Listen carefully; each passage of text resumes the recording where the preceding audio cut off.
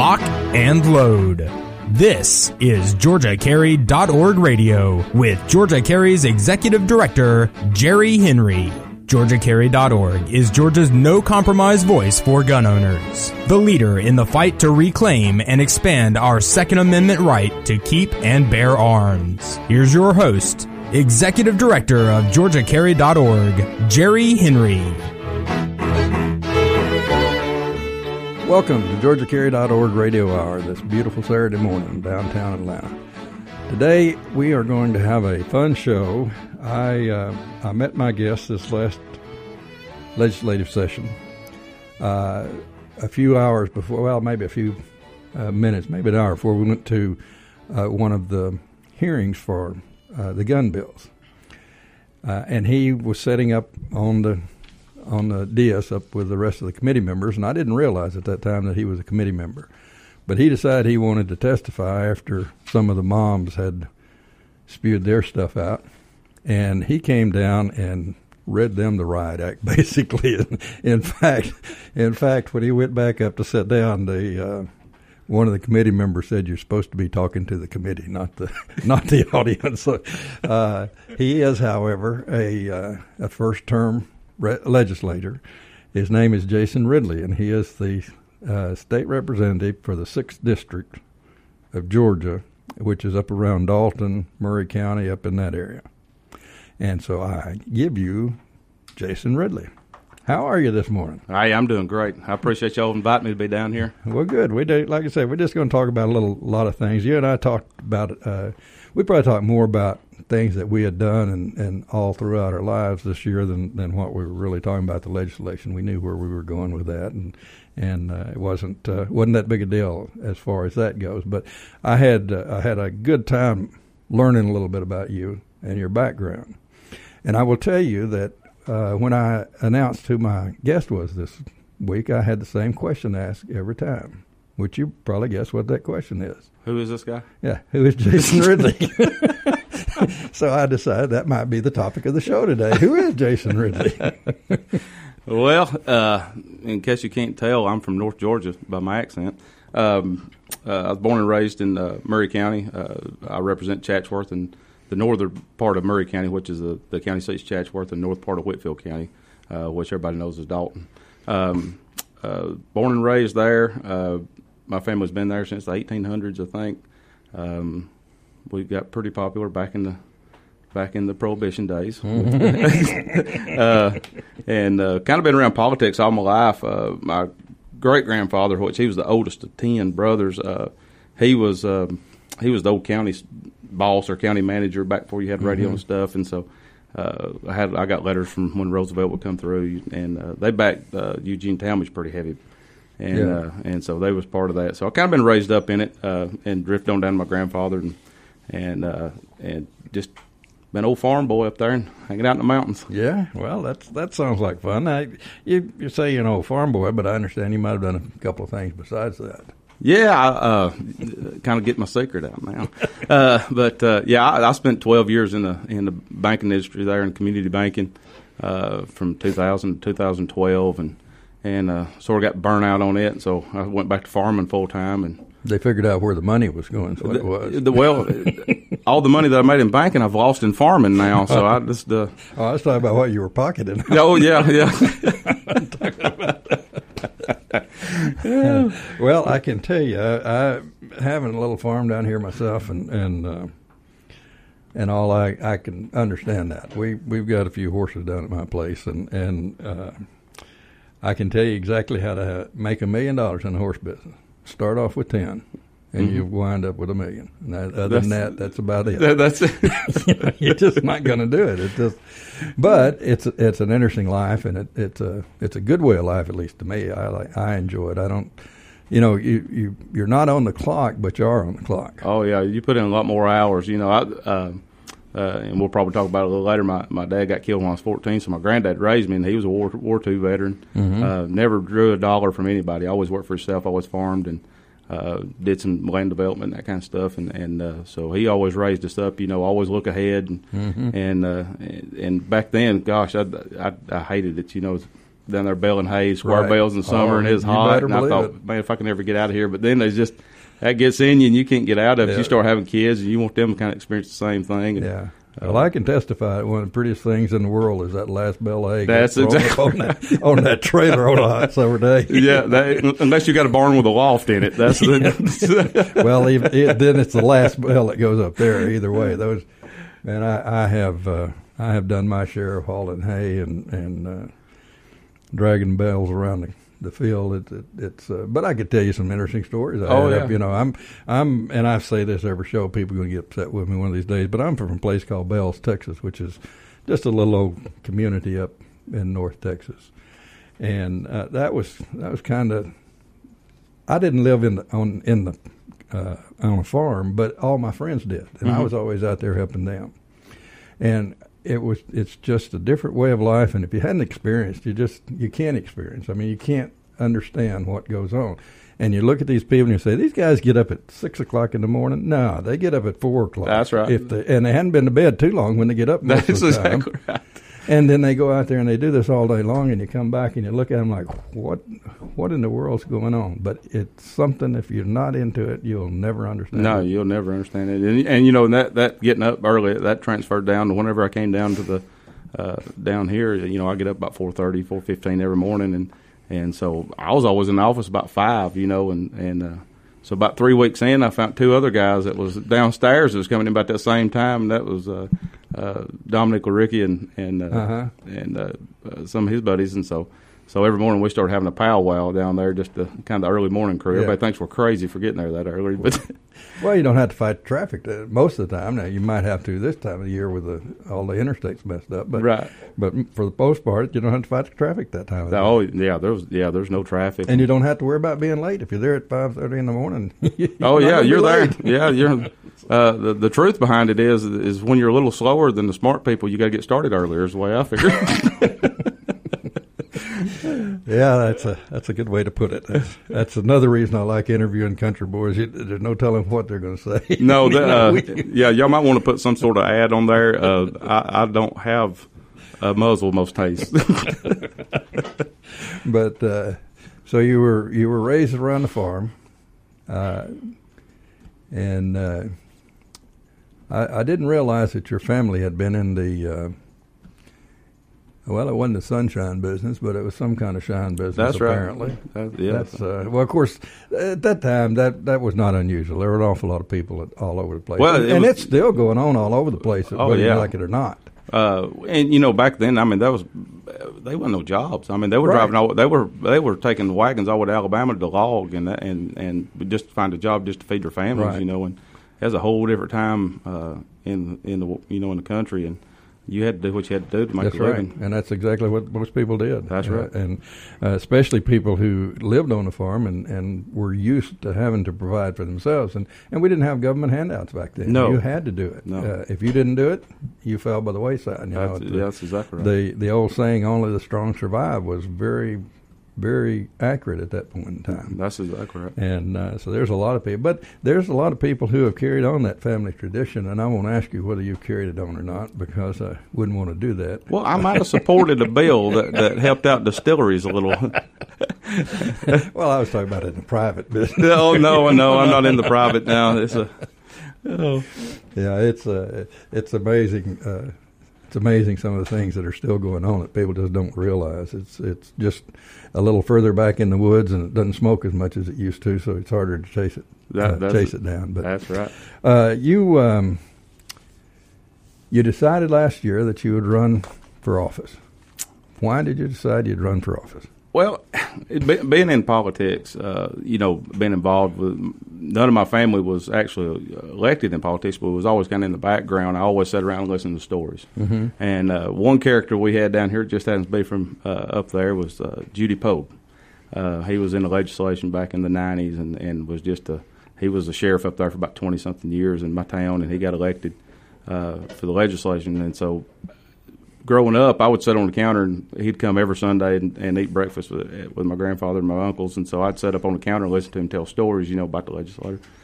And so I came down to be a page when I was in 5th and 6th grade, and just met Speaker Murphy and Lester Maddox, and just kind of got hooked on it after that. And so I've always kept up with it, but some stuff went on this time, and I thought, it was time for a change, and I trust myself more than I do somebody else, and so I said, let's just see what's out there, and so I took off and ran. Yep. And you, one of the subjects you ran on was a subject near and dear to my heart and to our members' hearts, I believe.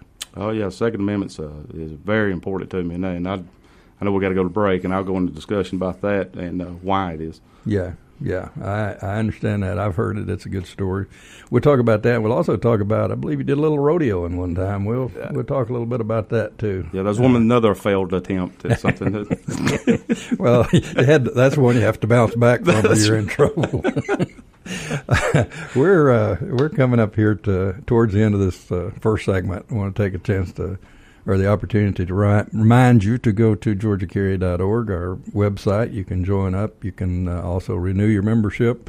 You can keep track of what's going on with us, and you can get the podcast there. Also, you can get the podcast here at newstalk1160.com. Those are commercial free. You can listen to this show anytime you want to. You can download it and have a good time. In the meantime, we will be right back.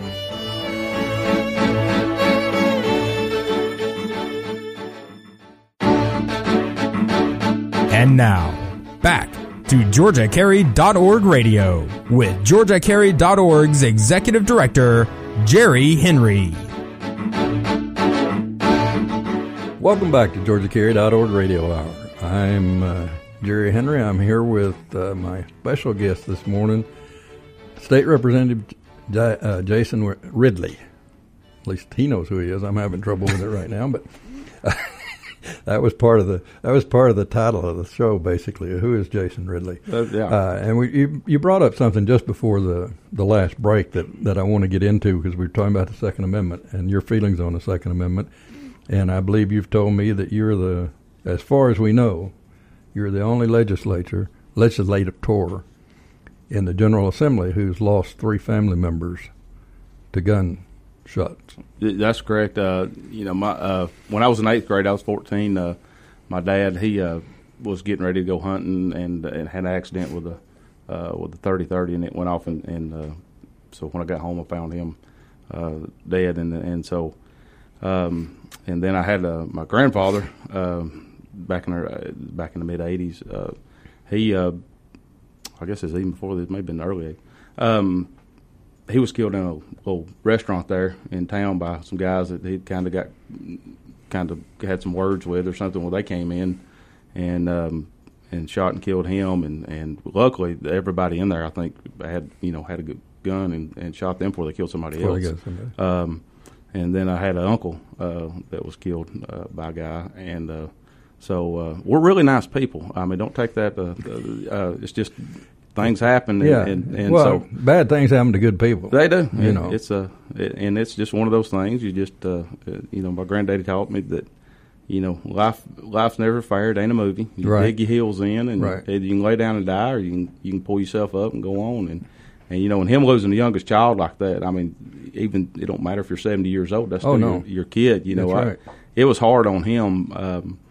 But the reason Second Amendment means so much to me is because I love history, and I remember in 2nd grade at Eton Elementary School, I had Miss Loftus. She was our teacher, and we started learning about the Revolutionary War and then Declaration of Independence and that kind of stuff. And it just always struck me that those guys is the only guys that had everything to lose and nothing to gain by starting this country. You're exactly right. And there's never been another generation or another set of guys that's done that. I mean, they came in rich and left just dirt poor to start something like this, and that's a sacrifice I think we take away for granted. Oh yeah. Well, we don't even teach our children anymore hardly in schools what it's about and where we come from and what this country means and what it meant to the founders of this country. Exactly right. And I've traced my family back. We came here in 1635 on the Dartmouth, which was another boat that came over with the Mayflower. Thomas Ridley, he served at Valley Forge with Washington. He was a captain, then got promoted to a major. Mm-hmm. after the Revolutionary War, he went on. I guess they all got land. Then he ended up in Southampton, Virginia. He had 2 sons that served the Civil War. One was killed at Bull Run. So basically, we have fought in every war. And in 1898, whenever there wasn't a war, we went to Texas and found one. Just that we've always been a pretty patriotic That was family. 1848, by the way. Was that, 46. Yeah, whenever. Sometimes there wasn't a war, we went and found one. Start one. Yeah, we'll start one too. We've done that. My grandfather, he was one of the greatest generation. Those guys they'll never be again. And my uncle, he was in Vietnam, and so. They never really talked about it a lot, but you just kind of had to have that respect for those guys that went when they didn't want to, or went and volunteered when everything your body's telling you not to. You know? Well, the heroes didn't talk about it. No. The ones that talked about it were not the heroes. That's right. When they tell you everything they've done, they didn't most of the time. That's exactly right. Nobody wanted to talk about it. If you stop and think about it, World War II, for instance, we had the draft. Right. And, of course, back then, there was so much patriotism. When we got attacked, Japan attack us, I'm going to go get them. Right, and exactly. The attitude was, we go get them. Right. And I remember my father-in-law had trouble getting into the military in World War II because he was so small. He only weighed like 118 pounds or something. He had to weigh 120. And he kept going down there, and the recruiter told him to go buy a bunch of bananas and eat them all just before you come down here. And he came back, and he did that, came back, and he weighed exactly enough to get into the military. That's right. And so he went through it when he didn't have to. But one of the reasons that he did that, he told me, was the fact that at that time, if you look to be able-bodied and you're walking down the street, people look at you like, well, what's the matter with you? Why aren't you fighting for your country? Right. That's exactly right. And that was not only the attitude of the people that were walking down the street, it was also the people that were seeing you walk down the street. So there was a total different thing.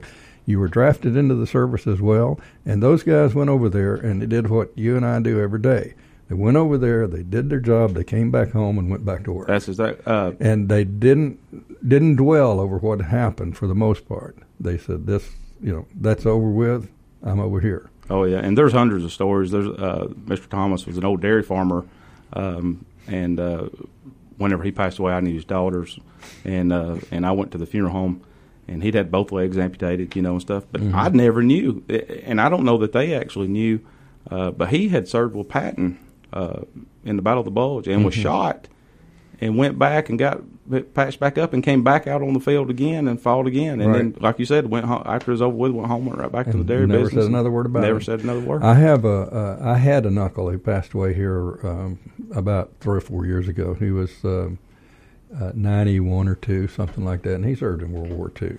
And I didn't find out until about 8 or 9 years ago that he had a Purple Heart, that he was shot up during World War II, because he never said anything about it. Right. And the only reason he said anything about it, somebody saw a license plate on his car, and he said, "Yeah, I finally found out about that. 50 years after the war's over with, I found out that I could have had a free tag this whole time." Right. Yeah. And he said, and I think this is my second or third one.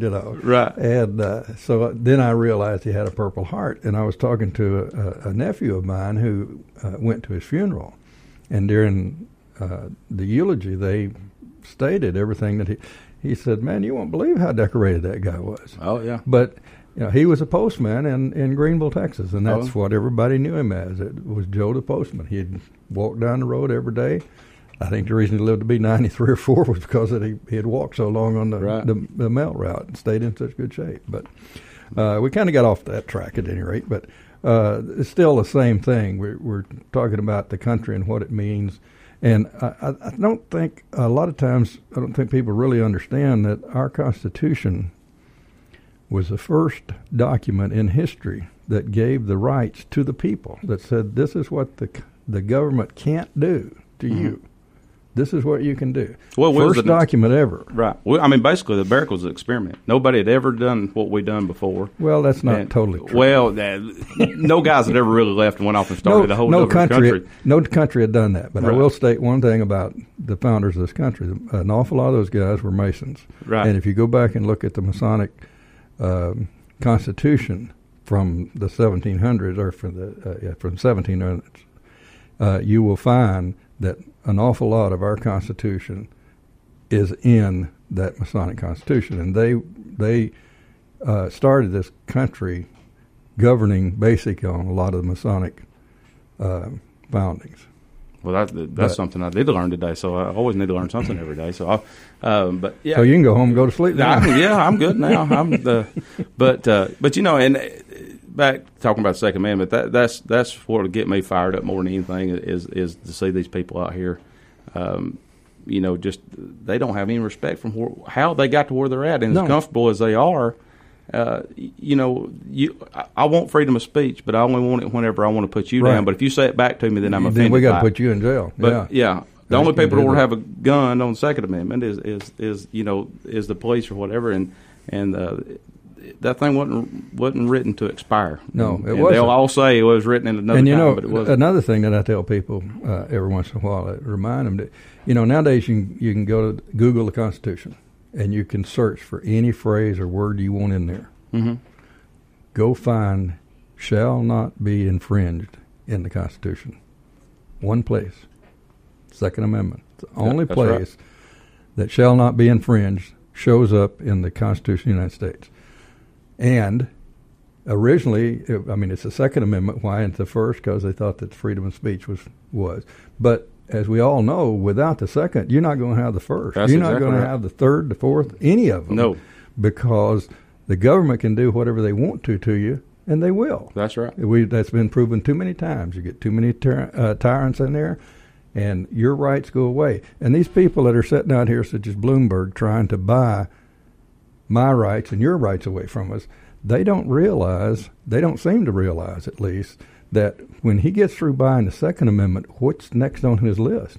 Is the First Amendment next? It'd be something. Is the Fifth Amendment next? Is the 10th Amendment?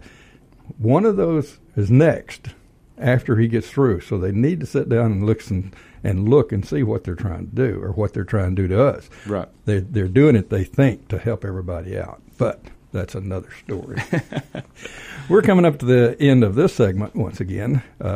Jerry Henry and Jason Ridley, we're having at least a fun discussion on this side of the mic. We'll have to listen to the podcast and see what kind of damage we did. But at any rate, in the meantime, get a chance, go by GeorgiaCarry.org, look us up. You can join, etc. You can follow us on Twitter at Georgia Carry. I'm at GotYourBack64 on Twitter. And I want to remind you one more time about the commercial-free podcast at newstalk1160.com. We'll be right back.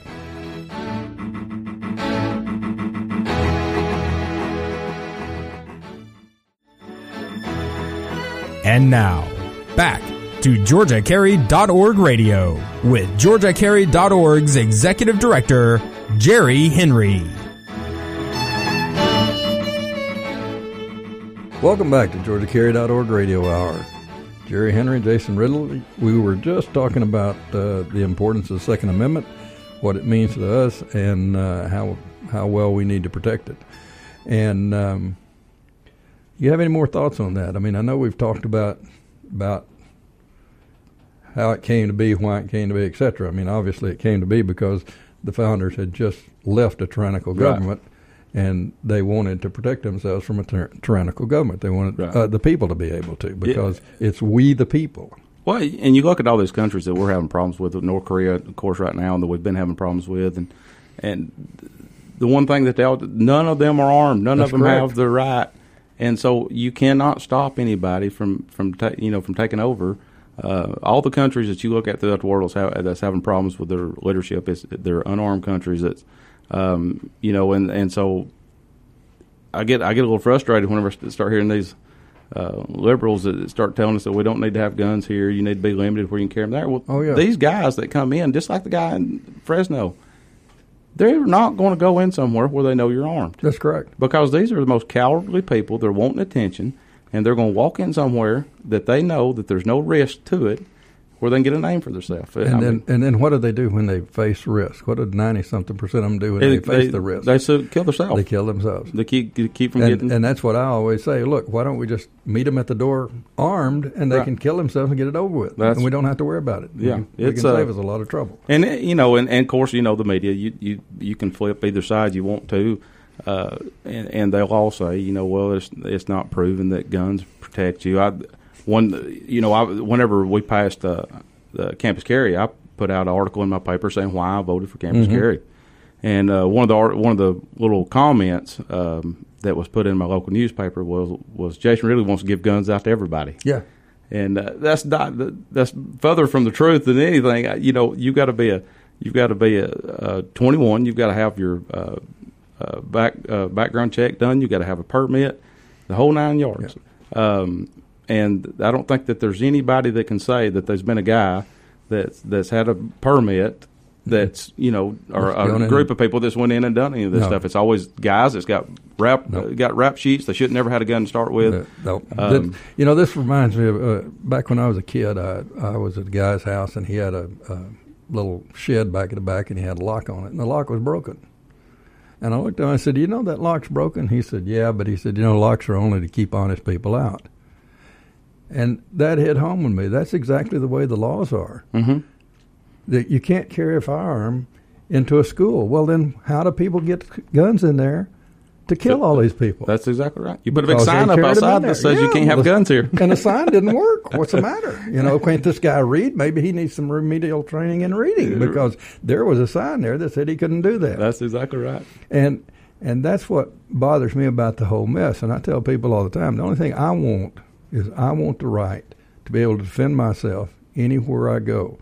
The criminal will take a gun in there. Mm-hmm. I need the same right. That's right. Because, and regardless what anybody says, they say, well, okay, even if the governor does sign HB 280, which I think he will, then people under 21 on campus won't be armed. They're not. I agree. That's right. But there's going to be some on there that are armed. That's correct. Do you want to take a pick and see if this guy's got one? I mean, I'll tell you, interesting. I'm not going to. That's right. And I'll tell you something interesting. Once whenever we passed that, I put it on my Facebook page. I got over 70-something replies. Not one negative, but that's not what the surprising thing was. The surprising thing was about 90% of them were females, right? College-age students that said, "I go to school at night. Right. Thank you for passing this. I'm always scared, because you've got patrols there. You've got armed policemen there. But the fact is, if they're on the other side of a small campus, right, you're talking about 5 minutes that hear you scream, try to get to you, and that kind of stuff. Where these girls will have a right to protect herself. I mean, that's I agree with you. And just like everybody else. And a lot of times, a lot of these women that are in night school are mothers who have had their children. They've decided they want to go back to school to become a nurse or whatever they wanted to pursue at an earlier age, and they're mostly there at night. Right. And when I know I had several women from Kennesaw States and walk across that parking lot at 11 o'clock at night, and you tell me that you're comfortable up there. I don't care how many cops they got. You're not. The other thing you look at, if you look at what the time of most of these attacks are when kids are leaving the library at night. Well, now, if I'm sitting out there and somebody's coming through and I'm going to sit there and say, do they have a gun? Not sure. Right. I'm not going to take a chance if I'm a crook. It's all about opportunity. They are a master of opportunity. They are. Exactly. And I mean, right. that's you remember used to when everybody they was breaking in houses and stuff. Everybody started putting the timers on to make it look like they were home because they didn't want it to look like it was an opportunity. My car's gone. Right. And so these guys, I mean, they got rap records. They've been in prison. They have nothing to do but sit there and listen to other guys' ideas. That's correct. About how they got away with exactly something. Right. And then you sit there and watch the house, and it's at 7 o'clock every night. That light comes on and that light comes on. Then it goes off at 11:30 or whatever. All you have to do is watch it about 3 days and say, these people aren't that regular. They're doing that automatically.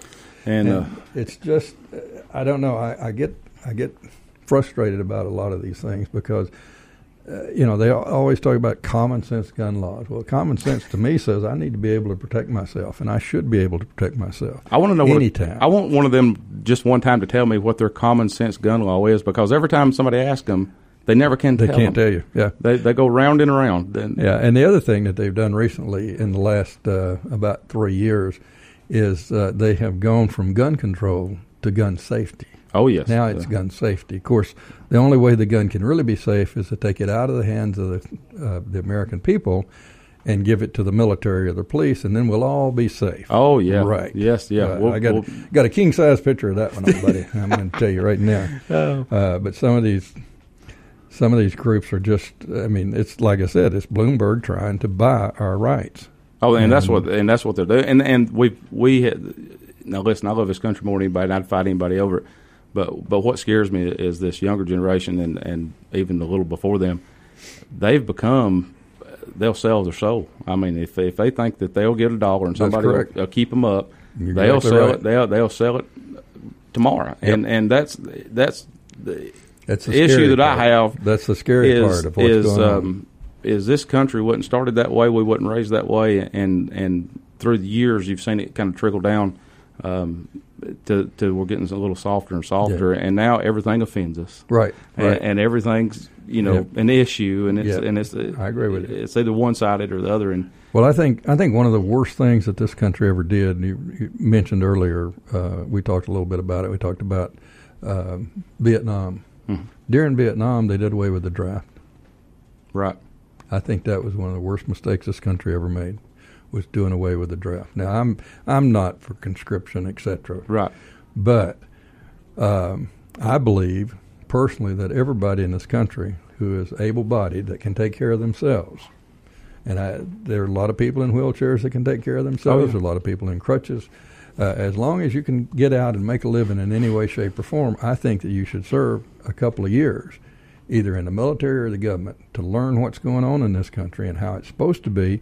And in the military, you get an opportunity to travel to other countries, and you find out that what the news is showing you about France ain't all that pretty. And you see how people live in other countries, and you come back over here and you say, hey, this is a pretty good deal. I believe that when they did away with the draft, patriotism started dying at that point in time. Oh, yeah, and I agree 100% with you, and that's – you can sit in a classroom and I can show you in a book and tell you all about it, but until you actually go and see, about how everything's run all over the world. Right. If you lay down out there in the street and you cry because your president get elected in other countries, you ain't gonna be there long. Let me tell you, they're gonna find a box to put you in. They will pick you up in pieces. That's exactly right. I mean, it's a cruel world, and that saying's not just saying it really right. is. It is. It very much is.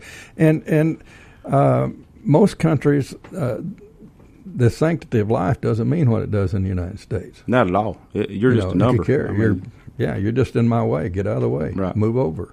And so I think that we did ourselves a disservice by doing away with the draft. And I will be one that will readily admit that the reason that I was in during Vietnam was because of the draft. Oh, right, yeah. I didn't get drafted, but I was going to. Right. So I joined the Navy, and well, and I mean, nobody wants to go off to a foreign country. It's not human to want to go. You want to stay close to your family and that kind of stuff. Right. But like you said, it's something that's got to be done. Yeah, and I think part of it is you. It's not that you don't want to go do it. You don't want to leave. You don't want to leave, and you don't want to be forced to do it. I mean, we're supposed to be free. We need to make our own decisions. Right. And I have no problem with that. But I think that there are times when you have to break that umbilical cord from the mama, and that's a good time to do it. Right. So we are coming up to the end of our third segment here, and so far, once again, I think it's been very interesting. I've enjoyed talking with Jason Ridley. I want to remind you, GeorgiaCarry.org. You can join up. You can renew. You can see everything that we've done. You can also get the podcast here. You can get a commercial-free podcast at newstalk1160.com. Follow us on Twitter at Georgia Carry, and we will be right back.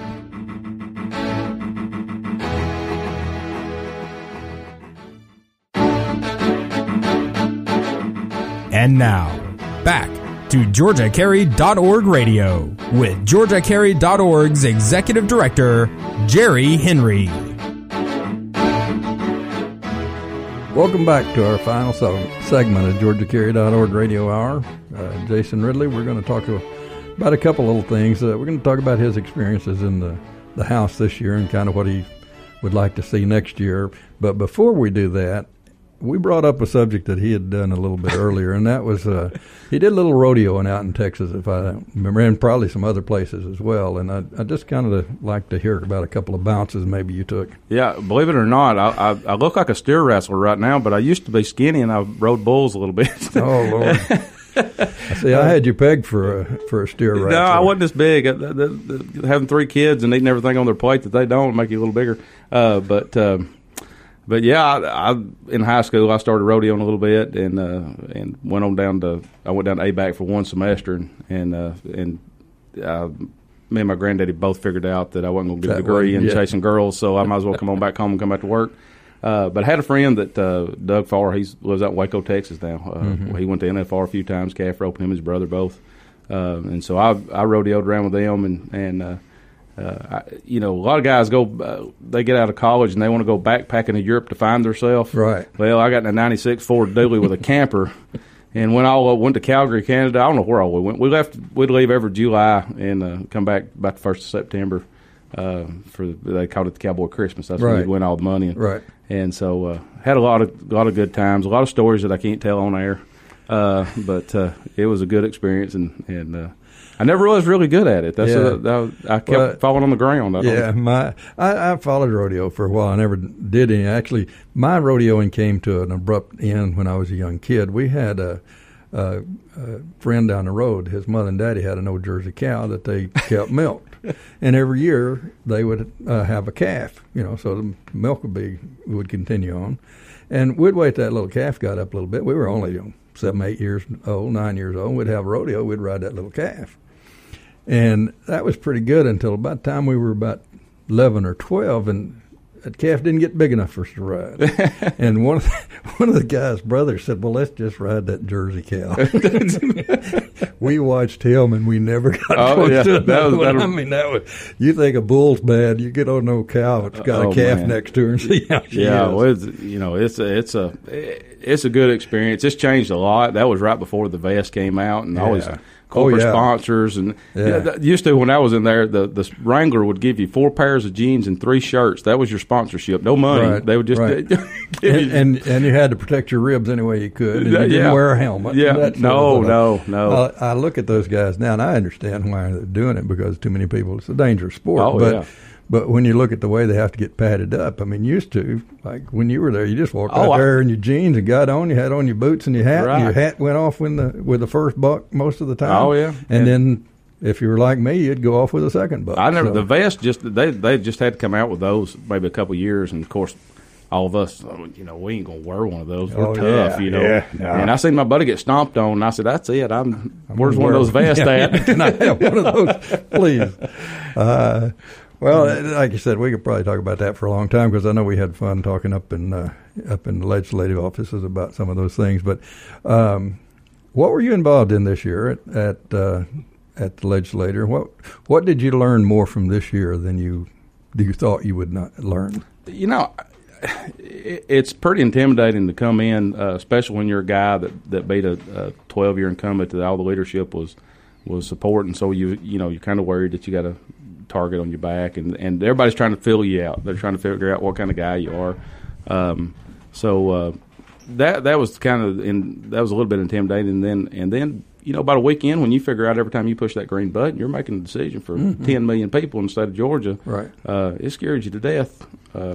But that's what I really done from day one is I'd get to the office and I'd read those bills, because I didn't want anything. I didn't want any excuse saying that, well, I didn't know about that bill and I voted for it. Right.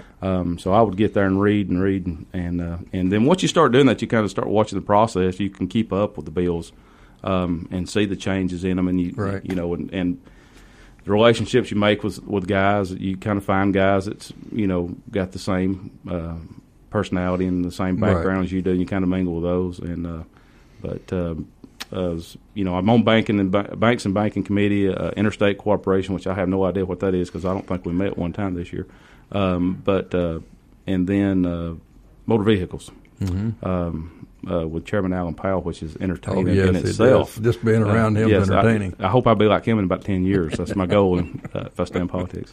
You may be, and you may not. No, they'll be there. As my granddaddy said, they broke the mold. God broke the mold after that, and for a reason, probably. Yeah, probably so.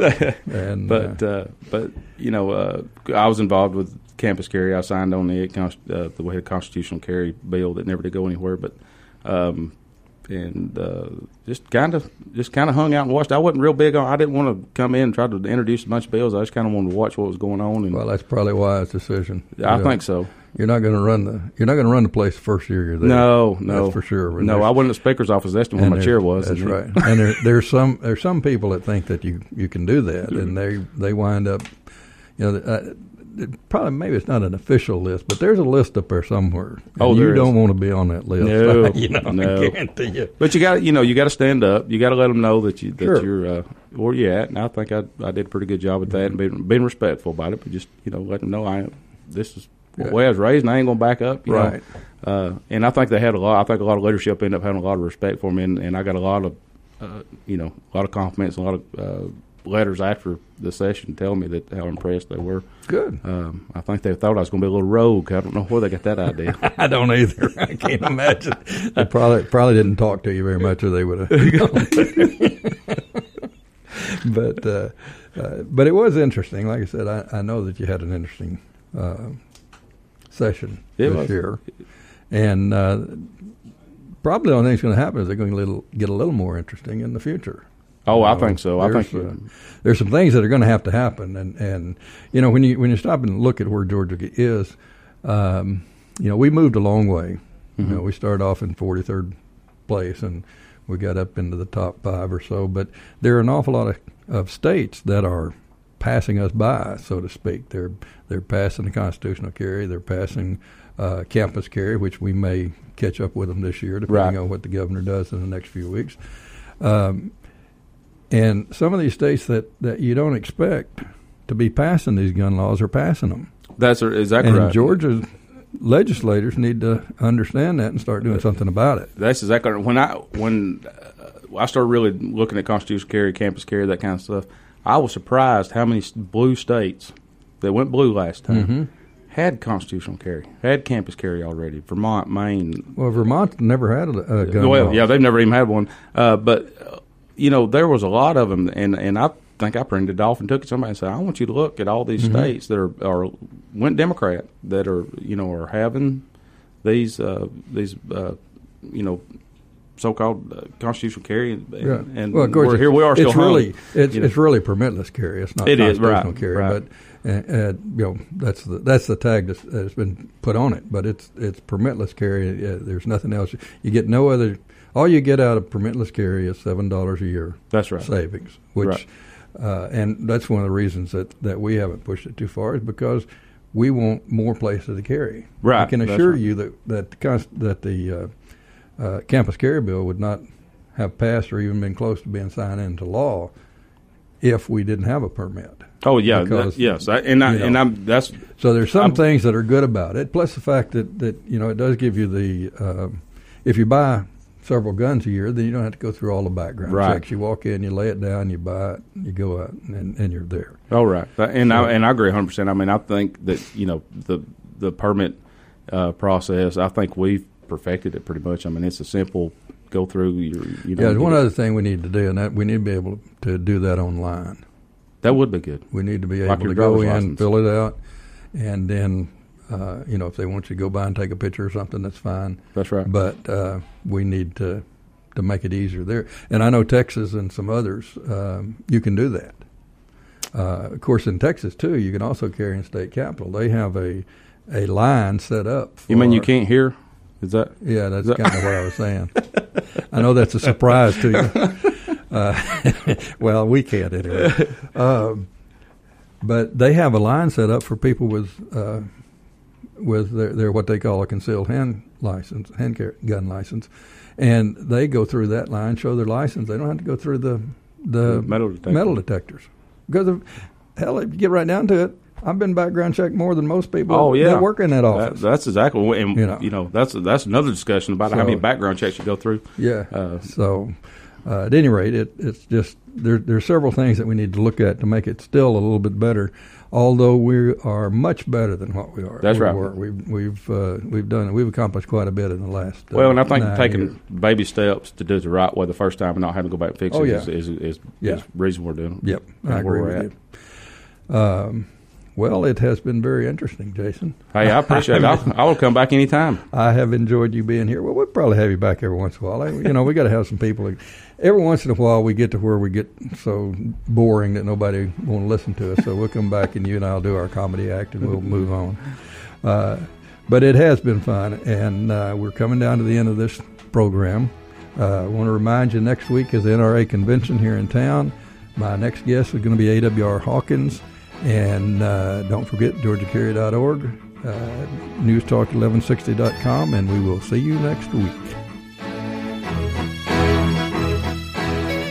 Thanks for listening to GeorgiaCarry.org Radio, hosted by Georgia Carry's Executive Director, Jerry Henry. GeorgiaCarry.org is Georgia's no-compromise voice for gun owners. Join us each week for information on protecting your Second Amendment right to keep and bear arms. GeorgiaCarry.org Radio, Saturday mornings at 8 only on News Talk 1160, the talk of the town.